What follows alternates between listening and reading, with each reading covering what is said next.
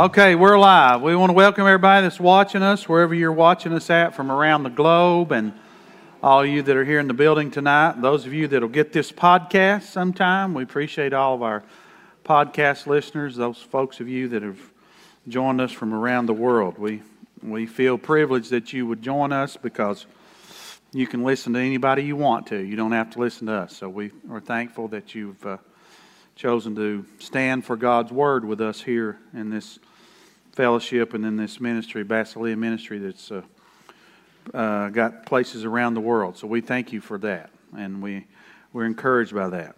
We're going to pick up in chapter 22 of Revelation tonight. This is the last chapter in the book, and it's the last chapter in the entire book. So, as it's been laid out here from Genesis through Revelation. So let's pray, and then I want to show you a few pictures here before we get started. We're going to back up into chapter 21, just a few verses, and then we'll take off. Father, we thank you for this day. Thank you for your love and mercy. We thank you for your kindness toward us. We thank you for your long-suffering, how long-suffering you are, Lord. All we need to do, each one of us, is look in the mirror, and we know how wonderful your long-suffering is.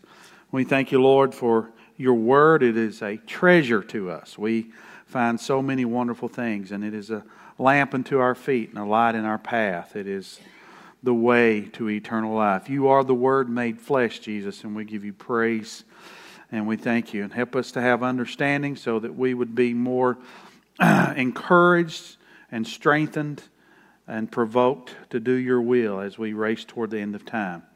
In Jesus' name, amen. So we're going to show you a few clips here on the screen. You can just put them up there and I'll point them out. So this is a rendering of maybe the new temple that's going to happen over in Israel there. Pretty magnificent feat to put this together. Israel's worked on models and things for years about how the temple will be resurrected, so to speak, and then the Antichrist will actually go in that temple. Let's go to the next picture. This is an artist's rendering of what the city that the New Jerusalem coming down from heaven would look like as it came down, like gold sparkling as it comes to sit on the earth's surface. We read about that last week. And then finally, we have a third picture here. That's about the size on a map of what the New Jerusalem's going to be like. So you can see how much of the United States it would consume. So what we understand about the end of the age is that all the land will go back together like it was created originally. And if that were the case, Israel, Jerusalem, originally would have been in the center of the land, and that's what will happen again. Jerusalem will come down, and you can see, if you get a globe out, you can see how all the continents were together at one time, which is how God created the land all in one place. And then you read about passages that tell us when the land was broke up with the flood and Peleg and different situations. So parts of the land, I'm sure, that were original are probably under the water too, so we're probably missing parts. But one of this tells you how smart the world is. They decided on, I forget if it was the Geo or Discovery Channel, which I enjoy some, but some of the stuff they come up with is crazy. So they found a rock wall in South America, and they found what they believe the same rock wall in Africa. And instead of getting to God's Word and seeing that the earth was divided at one time, they decided that some people, and they think we're crazy, they decided some people got in a canoe and sailed all the way across the Atlantic in a canoe and got that wall on course just because they wanted to leave a legacy for themselves. How far do you think they got out of Africa in that canoe before things went bad? So we got faith in an almighty God who's in control of everything, and we see that. So let's go to Revelation chapter 21, and let's back up to verse 22, We finished chapter 21, but let's go back to verse 22. And I'm going to read through here and bring you into chapter 22 as we go through here. I want to point out something here in this passage before we get to 22. But I saw no temple in it, for the Lord God Almighty and the Lamb are its temple, and the city had no need for the sun or of the moon to shine in it, for the glory of God illuminated it.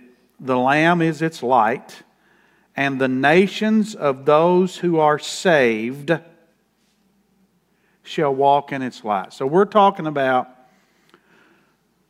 the new kingdom. We're talking about a new earth, a new heaven. And we see this little clip about the nations. And we got Jerusalem coming down, probably in the center of the earth's landmass at that point. Everything back to been restored. And then we read about these nations. Because I think most of us probably grew up thinking everybody was going to be inside Jerusalem, right? At that point. But it doesn't seem that that's so. Just hold that thought and we'll come back to that. This word saved is a word I love. In the Greek it's sozo. And I'll write this up here for you in case you are... This is the word that we translate saved in a lot of places in the New Testament. Sozo. Have you been sozoed? That's a new word you can pull out on people when you're witnessing. Say, have you been sozoed? This word, I want you to listen to the meanings of this word. It's a powerful word. The nations that are saved. Did you see that? So they're not just nations. The nations of those who are saved. Now, if you remember, nations who refused to honor God during the millennial, because you got Jesus here on earth, and those people who are here on earth in the millennial, if they refuse to come to Jerusalem and honor the Lord during the Feast of Tabernacles, they don't get any rain, he said. Now, there's a lot of stuff that we can't connect all the dots to, but we do have enough information to know that those people in the millennial kingdom who made it through the tribulation period, they have natural bodies. And long life is restored. We talked about all this. And the Bible says if somebody dies at 100 years old during that 1,000-year reign, they'll be considered a child. But you still have natural people. And when you get to the end of that 1,000-year reign, the devil he's bound for that 1,000 years. Now, it doesn't say the demons are, but their leader is bound during that 1,000 years in what we call the bottom, or what the Bible calls the bottomless pit. Then he's loosed at the end of that 1,000-year reign, and he's able to gather up nations of people to side with him. Now that's pretty wild to even think about, that these people on earth during that time have access to Jesus, and they still refuse him. Now do you see why hell's as bad as it is? I mean, how bad is sin that it would cause somebody to have access not just to Jesus in prayer as we do now, but to actually to go see him and refuse to serve him. It's mind-boggling to me. But it says these nations are saved. Now this word sozo means the people who, this is the definition for this word.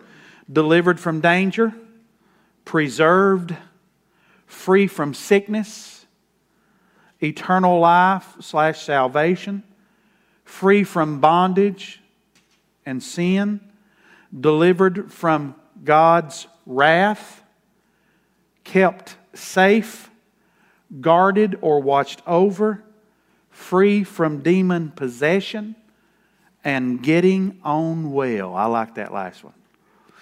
Getting on well. That's a good catchphrase for us. When somebody asks you how you're doing, say, I'm sozoed and getting on well. That word is a powerful word that's used all through the New Testament. And in this context here, we're talking about people who are delivered, saved, free, have eternal life.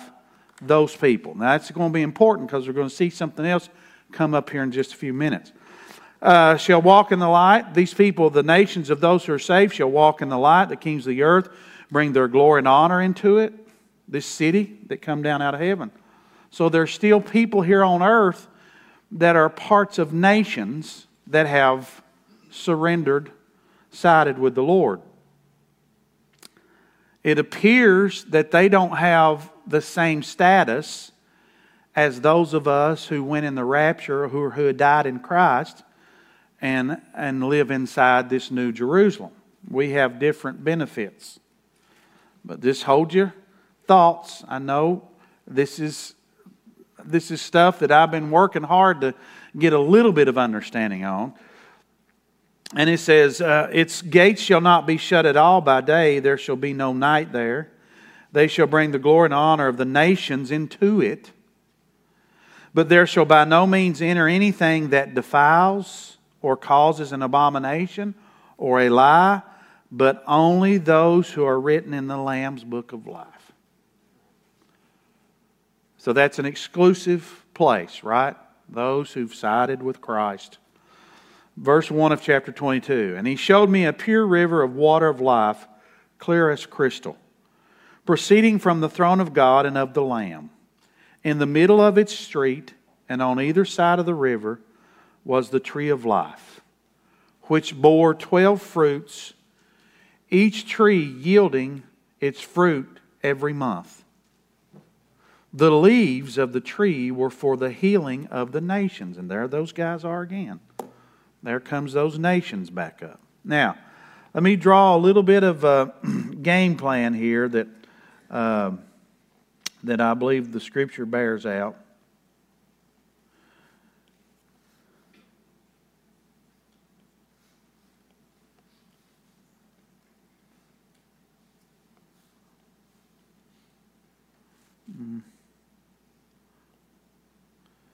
Let me try this again here. I want to get this in front of you.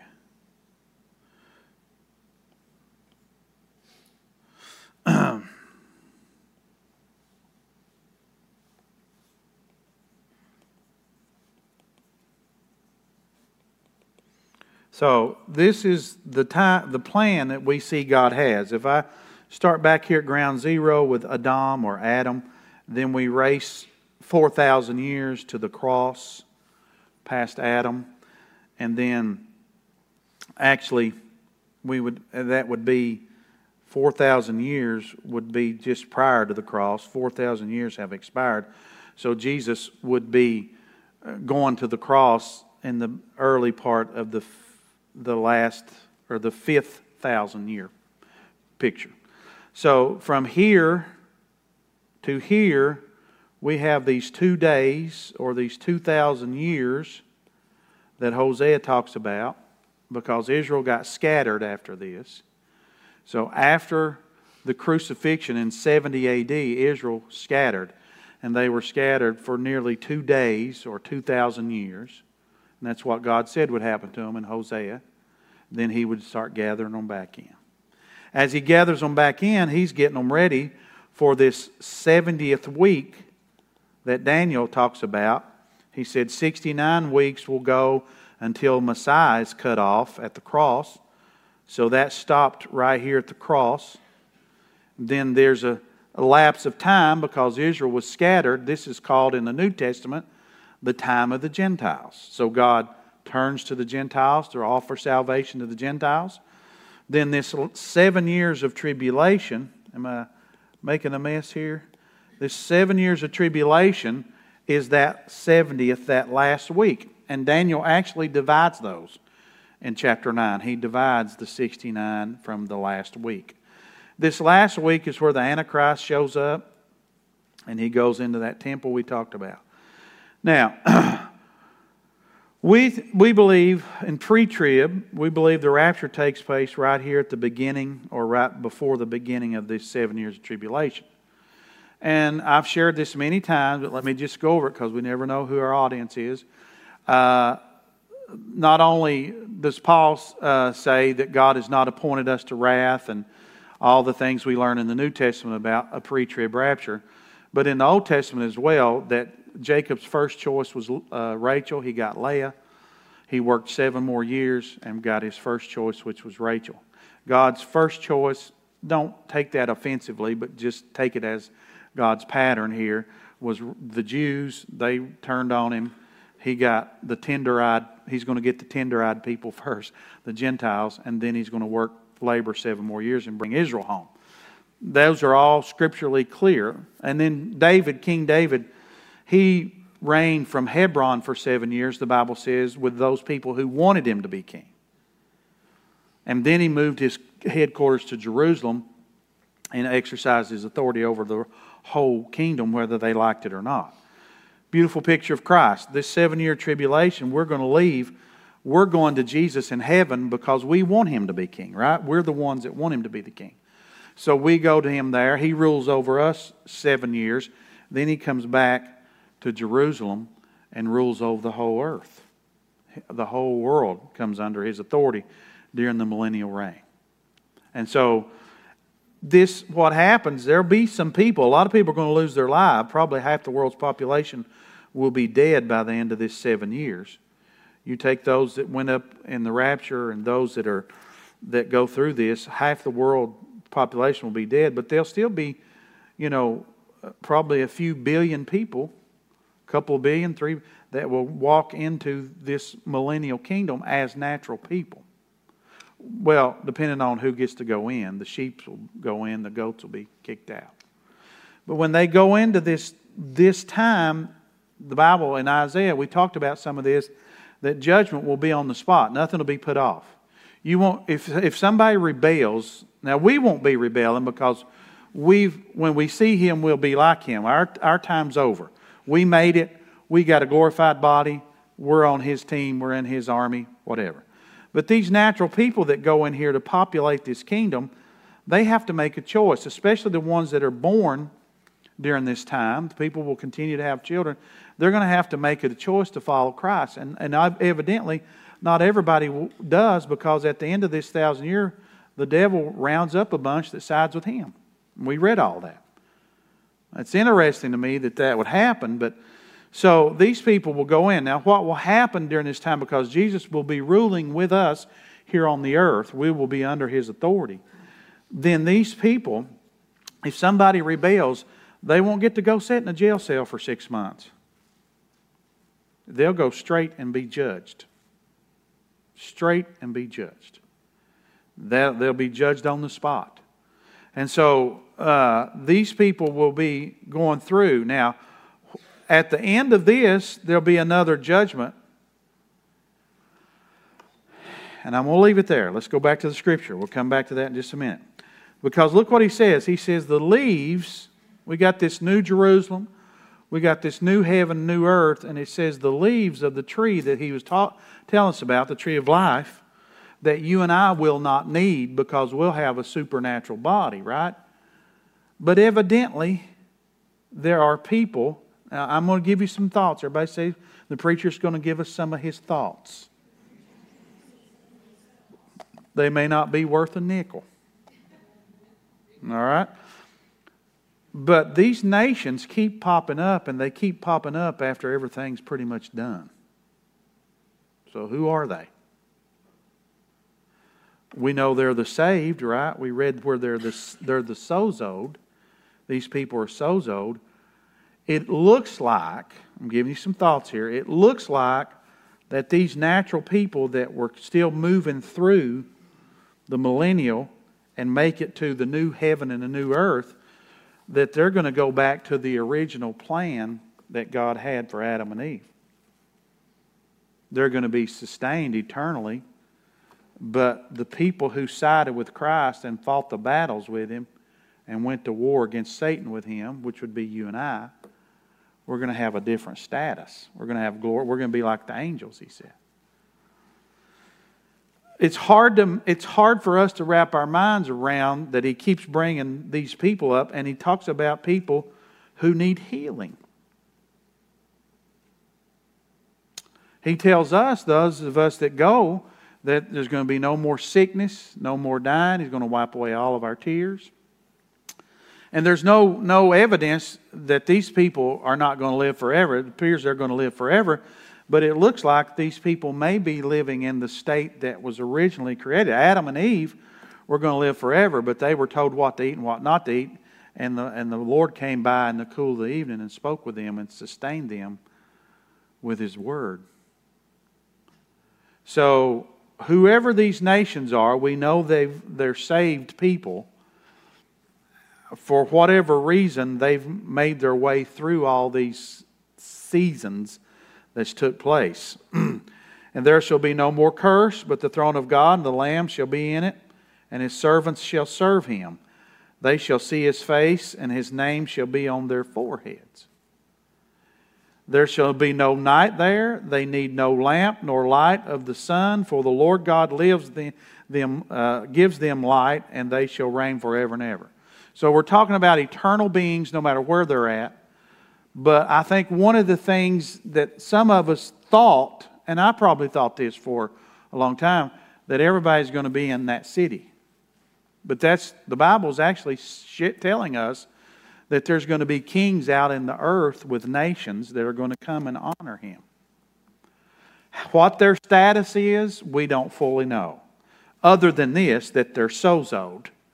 We know they're saved, and we know obviously they're going to live forever like the rest of us. But if they have a different setup, if they're more like what God intended for Adam and Eve when He restores the earth, there's no way to know that for sure. But we do see these nations keep coming up. So everybody is apparently not going to live in the New Jerusalem.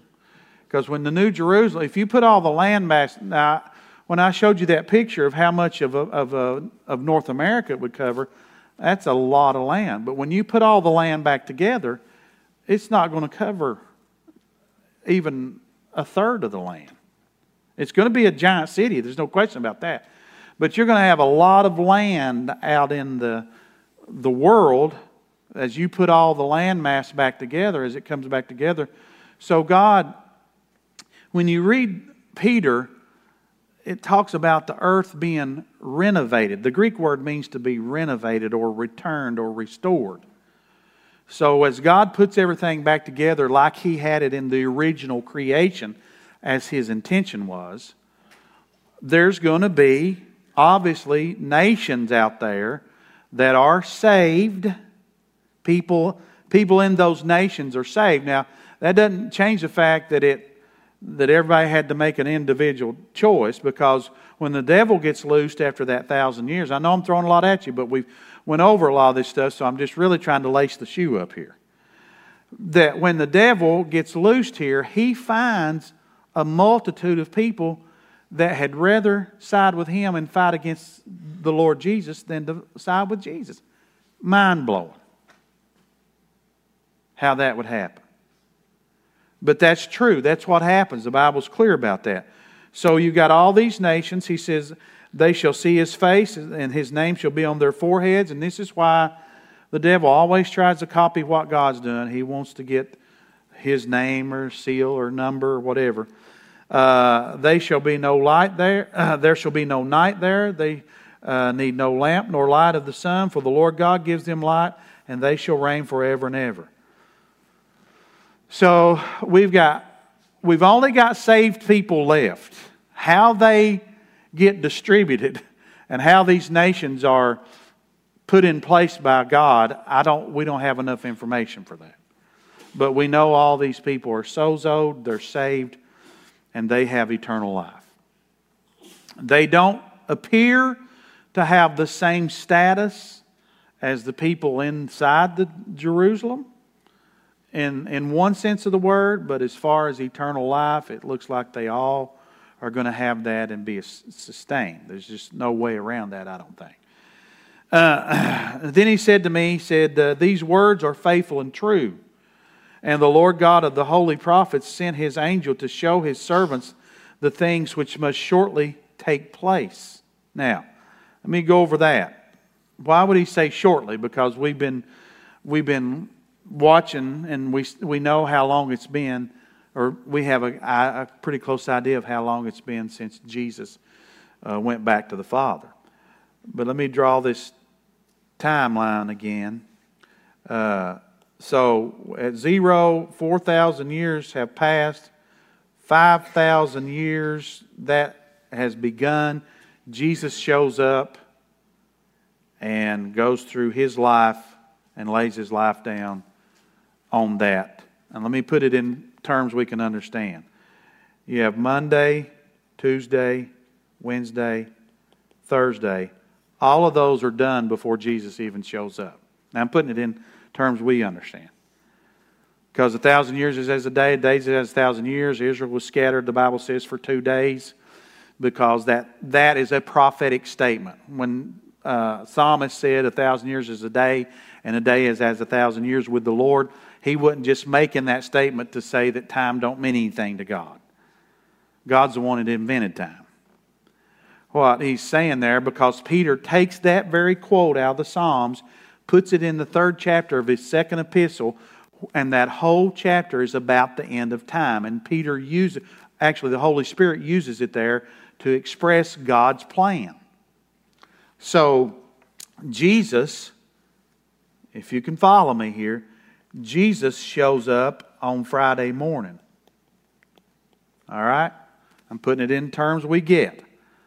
This 7th day, what is called the millennial, that is the last 1,000 years, which is a time of rest, which is exactly in line with God's creation. So this last 1,000 year, or this last day, this is when you read in the prophets, when they say the day of the Lord, that's what they're referring to. They're referring to the time when the Lord returns and takes over and brings peace. That's the day of the Lord. The number 6 is the number for man. Man gets to do his thing for 6 days or 6,000 years, and then the day of the Lord happens and man no longer gets to do his thing. God shows up, Jesus shows up and takes over. So if you can have this, Jesus showed up on Friday morning, did his work on his first advent, right? Your Bible's built around 2 main themes, right? Jesus is coming and Jesus is coming. That's the main thing. Then if Jesus showed up on Friday morning, guess where we're at? We're on Saturday evening.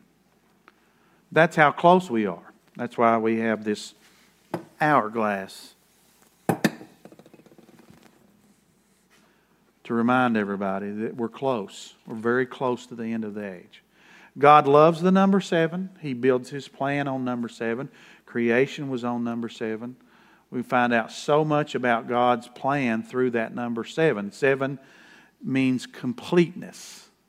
It means things are completed. Now, let me show you a few other things as we go through the end of this chapter. He says, "Then he said to me, these words are faithful and true, and the Lord God of the holy prophets sent His angel to show His servants the things which must shortly take place. Behold, I am coming quickly. Blessed is he who keeps the words of this prophecy of this book." Now, we use this word a lot. The word blessed is Makarios in the Greek. It's the word we translate blessed or blessed. It means recipient of divine favor. Now look what he just said. He said, "I'm coming quickly," Jesus did. And the word quickly is tachos in the Greek, and it suggests sooner than later or speedily. Behold, I am coming sooner than later. And recipient of divine favor are the ones who keep the words of this book. Now, we love all of God's Word. A third of your Bible is prophecy. So if you don't study prophecy, or if preachers don't preach prophecy, or teach the book of Revelation, they're leaving a third of the Bible out, which most of them don't even get in the Old Testament anyway. And they're also leaving these blessings out.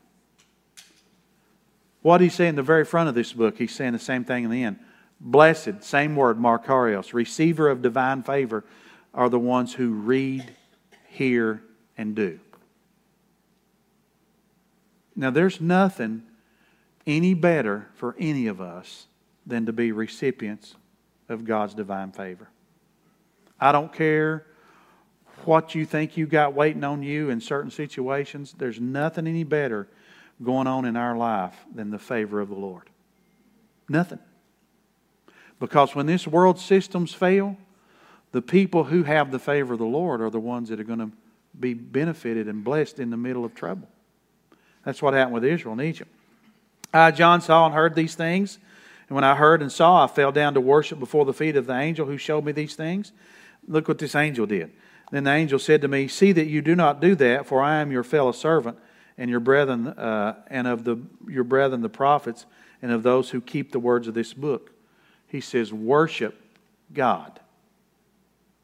Worship God. And he said to me, do not seal the words of the prophecy of this book, for the time is at hand. All right? Hold that thought, and let's run back to Daniel chapter 9. In Daniel chapter 9, when Daniel got all these prophetic words about the end of time, let's look at verse 24.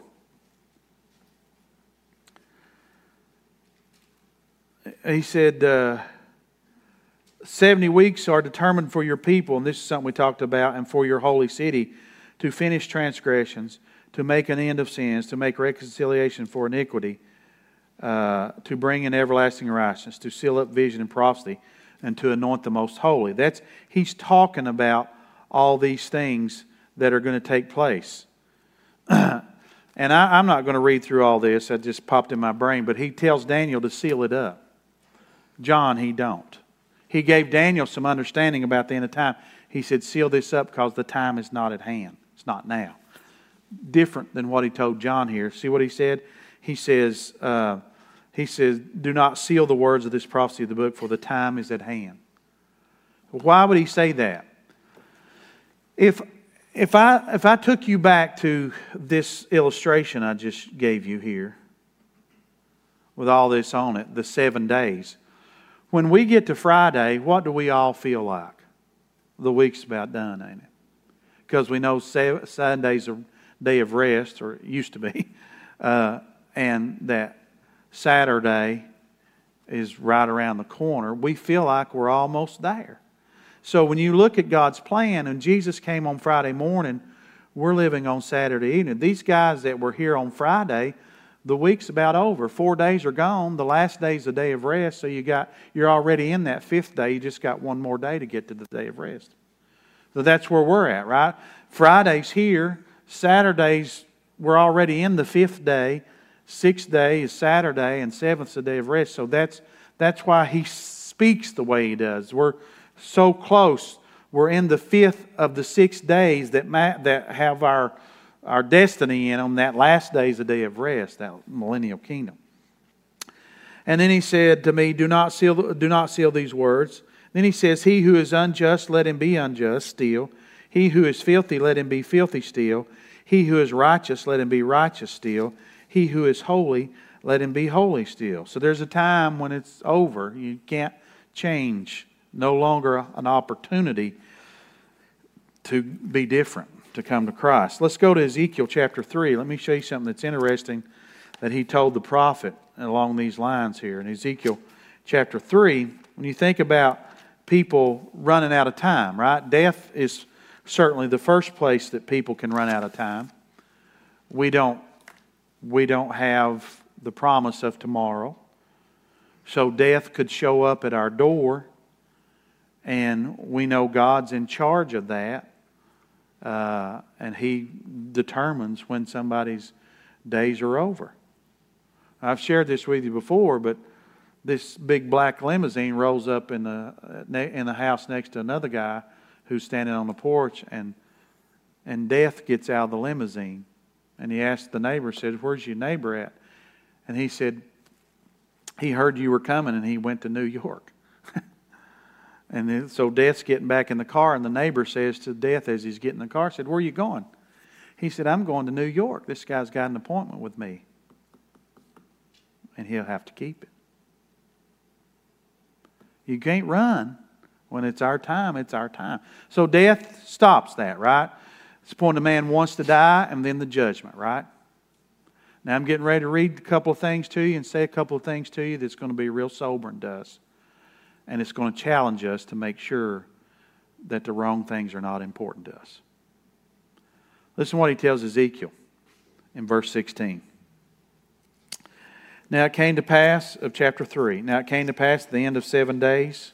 Did I not tell you which chapter? Ezekiel 3, verse 16. Now it came to pass at the end of 7 days that the word of the Lord came to me, saying, Son of man, I have made you a watchman for the house of Israel. Now, let me say something. If you are called to preach, you better make sure. Better make sure. Because you receive greater judgment. Read James, read Malachi, Malachi, whatever you want to call it. But we all are watchmen to a degree. God has made all of us responsible to share Him with some circle that He's put us in. My responsibility has grown over time, and certainly with media now, that I'm responsible for what I hand off. And that's why if I have an opinion, I try to make it real clear I'm giving you an opinion. But that's why most of the time I'm going verse by verse. So you're responsible. And this is what he says to him. He says, I've made you a watchman for the house of Israel. Therefore hear a word from my mouth and give a warning from me. When I say to the wicked, you shall surely die. Now he's talking to all of us. When I say to the wicked, you shall surely die, and you give him no warning, nor speak to warn the wicked from his wicked way, to save his life, that same wicked man shall die in his iniquity, but his blood I will require at your hand.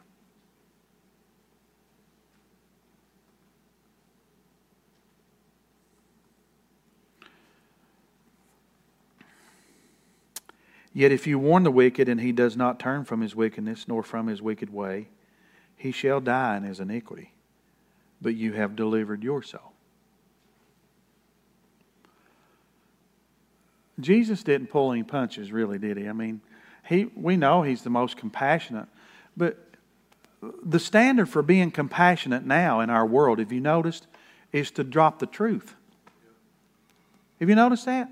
Don't tell me the truth or you're not compassionate. That's not compassionate. That's deceptive. Jesus, we read this morning in our Bible study. Jesus said, if your hand offends you, cut it off. If your foot offends you, cut it off. If your eye offends you, pluck it out. He said, because it's better to go through life maimed than to miss heaven. Now that's about as plain and straightforward talk as anybody's ever done. And so Jesus, what good? He's the same, Jesus, the same one that told us, what good is it if a man gains the whole world and loses his soul? Do you know why Jesus was so serious about everything? Because he knew what was at stake better than any of us. He's the one who told us the story about Lazarus and the rich man. He talked twice as much about hell as he did heaven.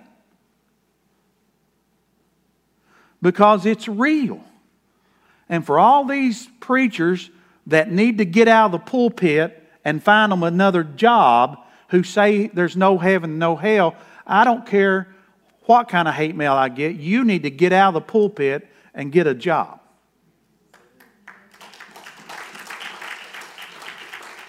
Because until you get resurrected to eternal life, I'm sticking with Him and what He taught. And Jesus taught there was a heaven, and He taught there was a hell, and He continues to teach that. Now notice this next line. Again, when a righteous man turns from his righteousness and commits iniquity, and I lay a stumbling block before him, he shall die, because you did not give him warning. He shall die in his sin, and his righteousness which he has done shall not be remembered. But look what he said to Ezekiel. But his blood I will require at your hand. Now, are you too busy to share the gospel with people? Is your life and what you've got going more important than keeping people from going to hell. Then he goes on to say, he says, but his blood, nevertheless, if you warn the righteous man that the righteous should not sin, and he does not sin, he shall surely live because he took warning. Also, you have delivered your soul. So it's important for us to be as serious as Jesus was about this, and to make sure that we tell people the truth. You can do it in love, and you don't have to stay there and beat them over the head. The Bible says, don't cast your pearl before the swine. If you shake the dust off and move on. That's all reality. But at least tell them. Now, I've said this, and I had a bad moment many years ago. I had an opportunity to witness somebody, and I passed it up. I saw them once in my life. I've never seen them since. That's probably been 35 years ago or more. I was reading this a few years later, and it hit me, what I had not done. Because I can remember feeling the Lord prompting me to witness to them, and I didn't. Be real with you, all right? I was in the church that I was pastoring by myself. And for the first time in my life, I felt what it was like to want to rent your clothes. Because I knew that God had given me an opportunity to share His love and His truth with somebody, and I just passed it up. It was so real and so sobering to me. I just wanted to just rent my clothes. I wept. I had a puddle of tears. I was so broken. And I realized I'd missed the opportunity. So what I've done since then, that person was from Buffalo, New York. I don't even remember their name now. But what I've done since then is pray for God to send somebody to them to do the job that I didn't do. Now, we're not responsible for when we're lost and when we don't know, we're not taught right. I knew I was responsible. And that was hard. It's been hard. It's been hard. I learned a valuable lesson. That's why I say to you, if you're going to ask me to visit one of your loved ones, I'm going to find out if they're saved or not. So if you don't want me to find out if they're saved or not, if you're afraid of somebody getting offended, you better not ask me to go see them. You know why? Not only did I have that experience, but if heaven and hell is real, then we all better be finding out who's saved and who's not. Now, I thank God I've repented and I've begged Him and pleaded with Him to send somebody to do something that I should have done that I didn't. And I'm just giving you my own experience. And I understand my accountability. But if we're serious about this, then we need to reach out to people. And again, you can't beat them over the head. I've had doors slammed in my face. I've been spit on, cursed, left horrible messages on my answer machine. That's why we don't have one anymore. But I went home several times and got the answer machine when my family was still at home before they grew up, and glad that I listened to it before one of them did. So I understand that. I understand people are hard sometimes. But if you share the gospel with them, share God's love and His truth with them, then you've relieved yourself of that burden. Now, what they do with it, that's between them and God. And you can do things in love, and you'll see if the door's open. And here's what I have found out. And I have found out, and I have found this so many times. I don't write people off. That's God's job. That's not mine. Sometimes you can't be around people and you can't fellowship them because they don't want to be around you or whatever. But I don't write them off. I don't have the authority to do that. I can't tell you of the times that people have called me 20 years later and said, I need to talk to you. Tell me about Jesus. My life's a mess. So you just plant those seeds, water it, and when God gets ready to make that thing grow, that's His business. We don't save anybody, but we can certainly tell them the story, the truth. Amen. Let's go back to Revelation. Let's try to get through here. A couple other things I want to show you. Again, he says, behold, I am coming quickly. Same word. Suggests sooner than later. My reward is with me to give to everyone according to his work. I am Alpha and Omega, the beginning and the end, first and last. So it all starts and stops with the Lord. There's that word again. Blessed are those who do His commandments, that they may have the right to the tree of life and may enter through the gates into the city. But outside are dogs, sorcerers, and sexually immoral, murderers, idolaters, whoever loves and practices a lie. People who are left out of the new heaven, new earth, the new Jerusalem. I, Jesus, have sent my angel to testify to you these things in the churches. And remember how we started this book. I am the root and the offspring of David, bright and morning star. And the Spirit and the bride say, come. And let him who hears say, come. And let him who thirsts come. Whoever desires, let him take of the water of life freely.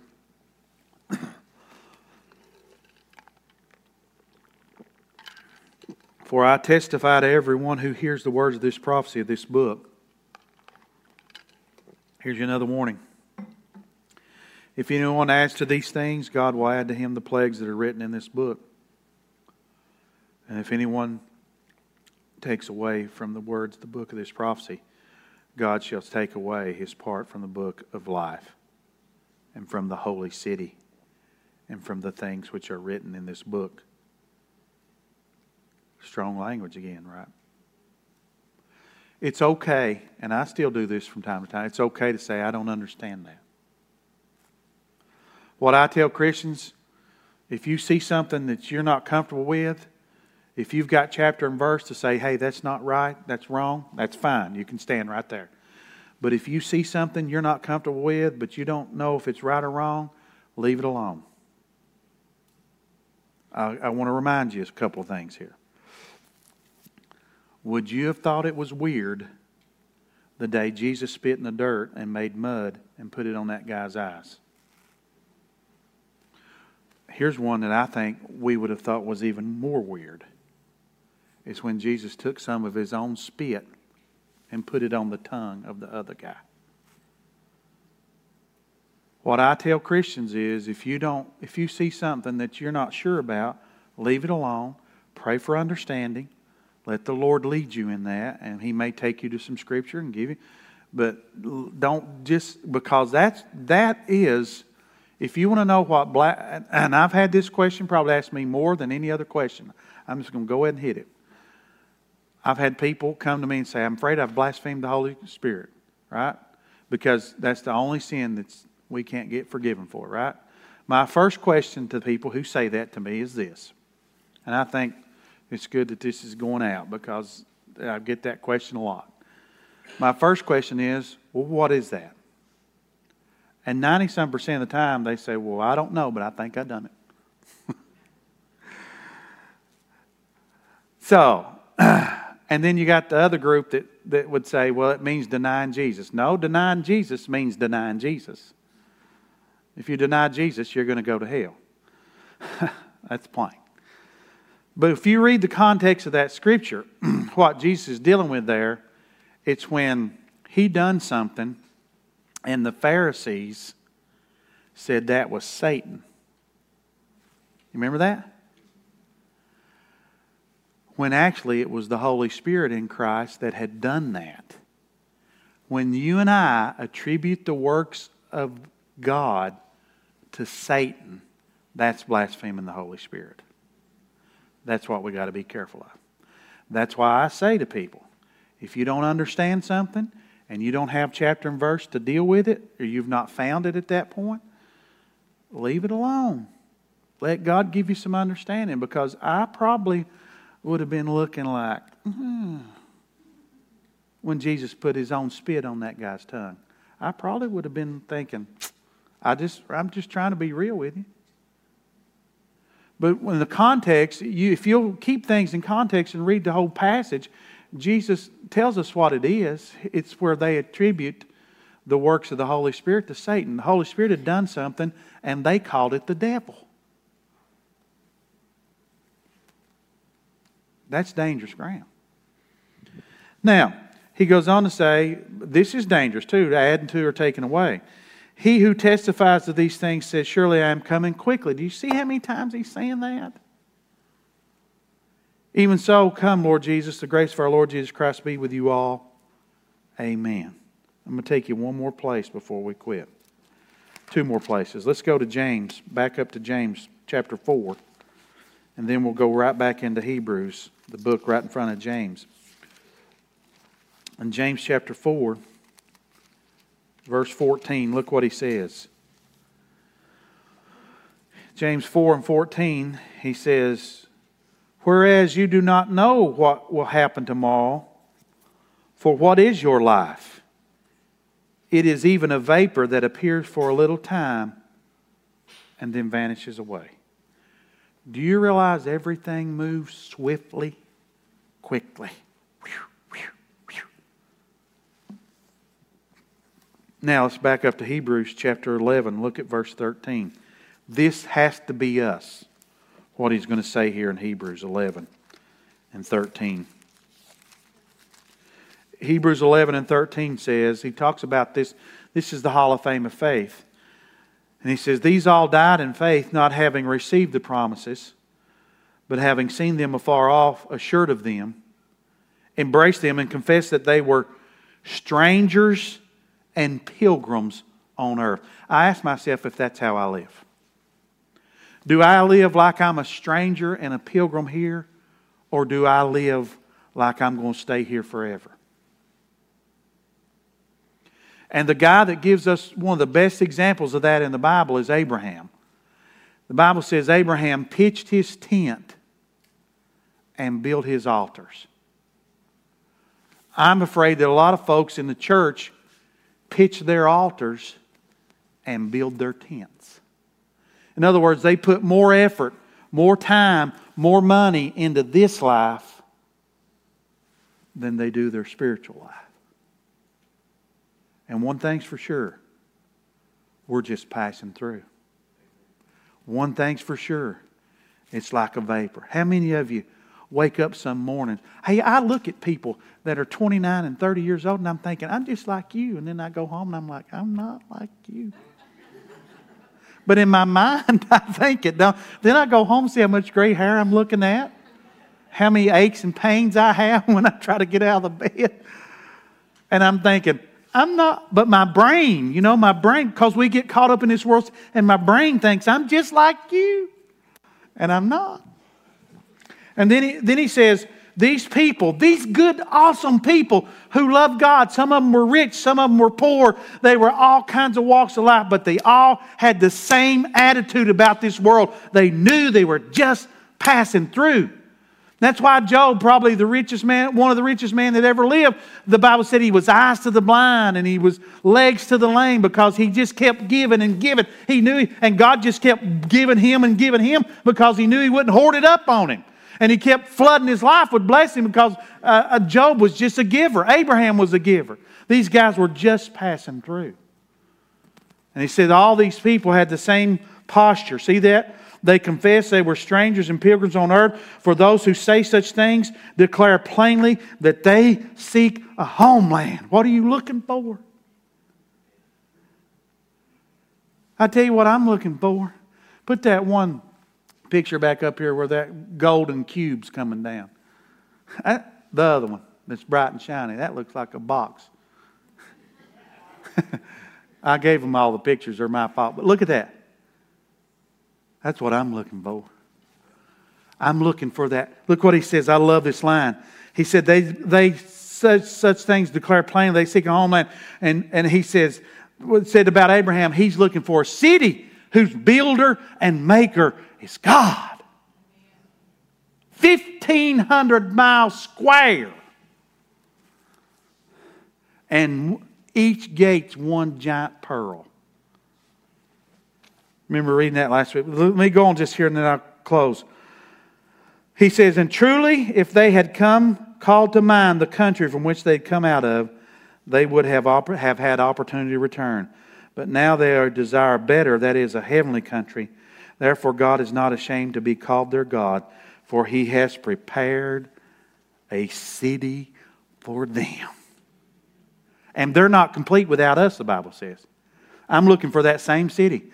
And they all come. Some come out of Egypt. Abraham come out of Chaldea. They all came out of somewhere. We all came out of somewhere, right? I came out of a holler. Some of you come off a farm. Whatever. But we're all looking for that same city. I'm looking for the same city that Abraham's looking for.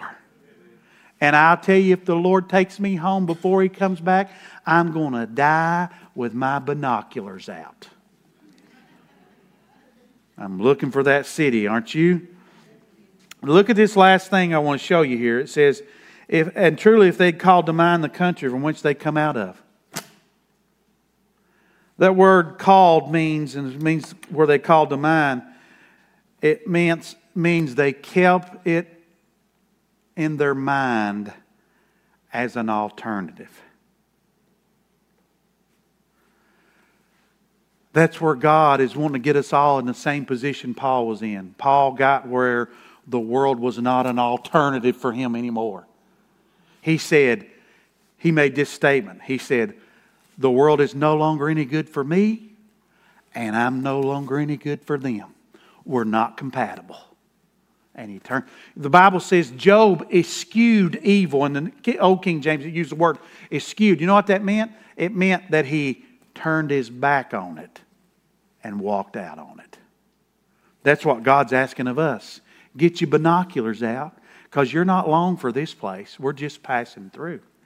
We're pilgrims and strangers here. We're looking for a city that's made out of gold coming down from heaven. Amen. Father, we thank you for this time. We thank you for your wonderful word. We love the book of Revelation. We love every book in the book. And we're thankful, Lord, that you have given us some level of understanding. We don't know it all, but we're going to keep digging until you call us out of here. But the thing I want us to leave here with, Lord, myself included, is a burden for the lost, that we will tell those people in the right place at the right time. As you give us opportunity, we will tell them the truth about heaven and hell, about what's really at stake. And then the other thing I pray for all of us, God, is that we will take on the attitude of just being pilgrims and strangers. And we're just passing through. And I think you said in another place, we brought nothing into this world, and we're not taking nothing out when we leave. Teach us how to pitch our tents and build our altars. In Jesus' name. And everybody said...